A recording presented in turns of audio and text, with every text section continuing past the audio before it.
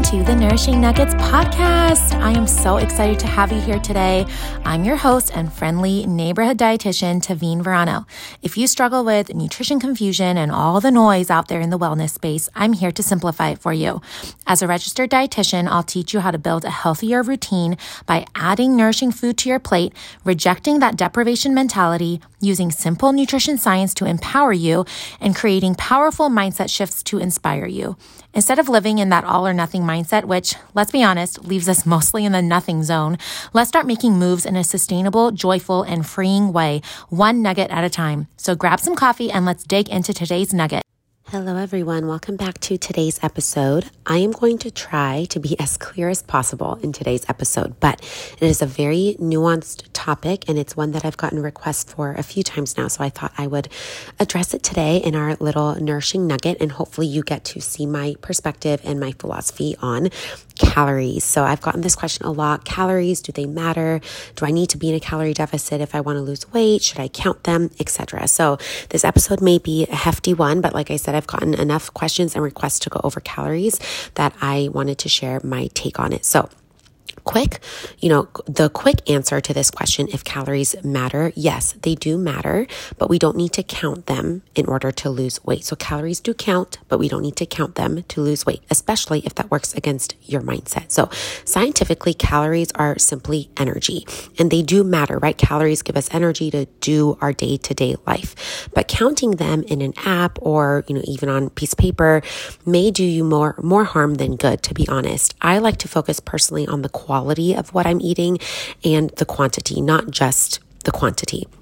Because the philosophy that I like to follow, and through a lot of research on not just calories, but also the hormonal impacts that food has on our bodies, is that when we are eating high quality, satisfying foods, that's why I like to, my free, meal planning guide is all about creating satisfying and satiating meals, how to create fulfilling meals. If we are eating high quality foods that fill us up, our intake will naturally be regulated, and our calories will probably be where they need to be or even a little lower, because we are actually eating foods that fill us up, and we are able to then lose weight.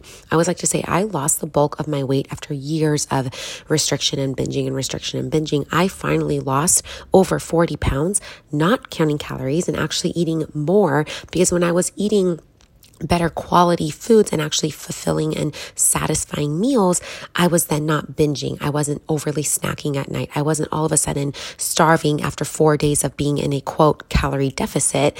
I wasn't starving and then turning to every single thing that I owned in the pantry to stuff my face.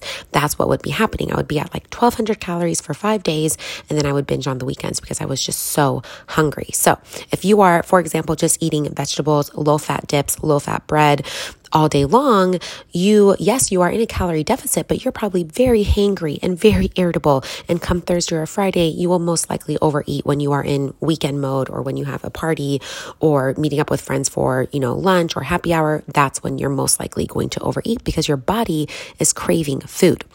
So I personally like to focus on satisfying and satiating foods like protein, carbs, veggies, healthy fats, so that we are fueled for the day. This is how I coach my clients through building meals. We want to be fueled for our day and approach our hunger with calmness versus chaos. Chaotic hunger, I like to call it as, when your blood sugar dips too low, when maybe you're not eating, or you're eating very high sugar food, so then you have a spike and then a crazy dip. Blood sugar rises are completely normal. We need our blood sugar to rise for our bodies to function, but it's those extreme rises and extreme falls that can cause those chaotic eating experiences, chaotic hunger. We want to approach hunger with peace and calm. That way you are able to pick foods that actually nourish you instead of attacking foods.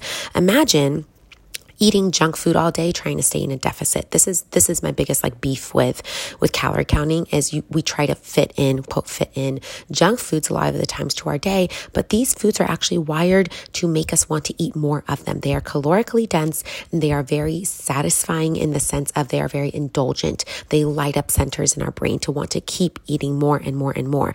That is why it's very hard to stay in a calorie deficit if you are eating things like chocolate and Pringles. Now, I'm not saying this as a generality. I mean, some people might be able to stay in a calorie deficit eating Pop-Tarts and and Pringles and, Oreos and whatever else. But most of the time, these processed foods make us want to eat more of them. That's why we can overeat on Oreos and Pringles, but it's very difficult to overeat on like a grilled chicken breast, right? Or roasted broccoli. We're usually not emotionally eating or binge eating grilled chicken. Am I right? So food quality impacts the amount of that food you eat, which is why if you're focusing on good quality meals, a lot of times the calories will take care of themselves. Now, all that to say, it doesn't mean I've never tracked calories. Like I said, I have tracked calories in the past when I was very restrictive. And I actually recently, like in the last 3 years, I want to say at the beginning of 2020, I was tracking calories as well, but in a way that I believe was better for my mindset. I actually increased my goal calories on my app to a very, very high amount.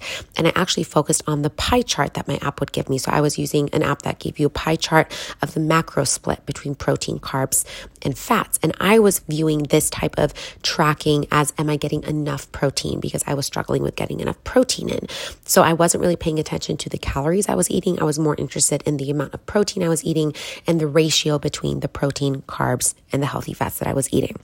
Now, I think that was a better way for me to, quote, track as someone who loves data and numbers and understanding how things work. That's why I personally have always been drawn to getting more information about the food I'm eating, right? As a lot of my clients love the numbers, want to know the data, but their mindset gets in the way, their perfectionism gets in the way of using this as a helpful tool.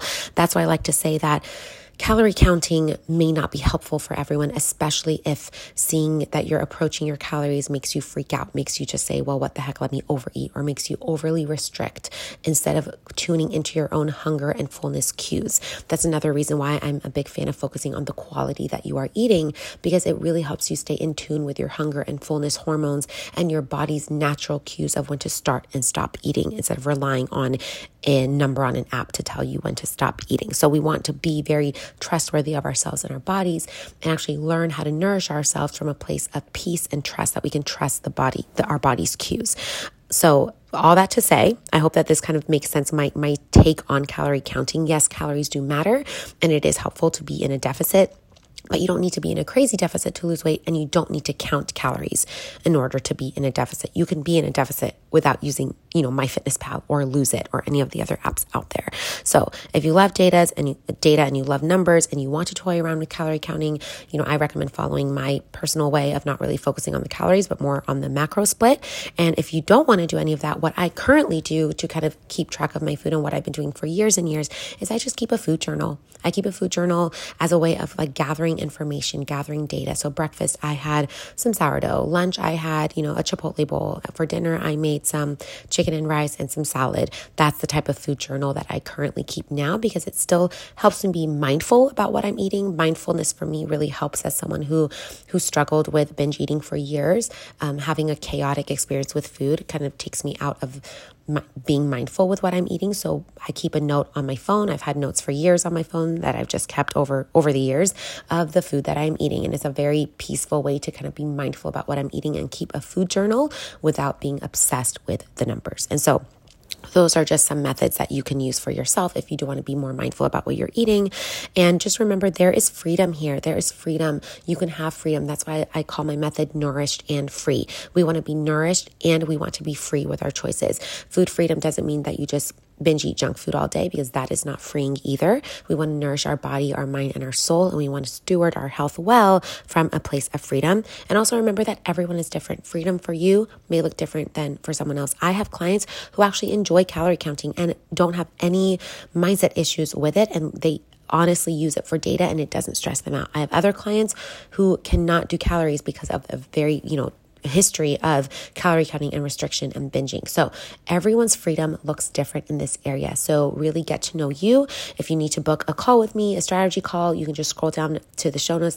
There's a link to book a call. There's a link to apply for high-level one-on-one coaching, and we can work through what the nourished and free method would look like for you. Because remember, everyone is different, but just know that there is freedom to be had here, and you can walk in freedom in this area as well. So I hope this episode was helpful. It is a little longer than usual, but I hope that you guys got a nourishing nugget out of it, and we will chat next time. Bye, friends. Thank you so much for joining me on today's podcast. If you got a nugget of inspiration and are ready to take action, it would mean so much to me if you left me a 5-star rating and a review so others can also find this podcast. You can also share this episode on Instagram or with a friend you think would enjoy it. It helps the show more than you know, and I really appreciate your support and encouragement. I can't wait to chat again and go over our next nourishing nugget together. Bye, friends.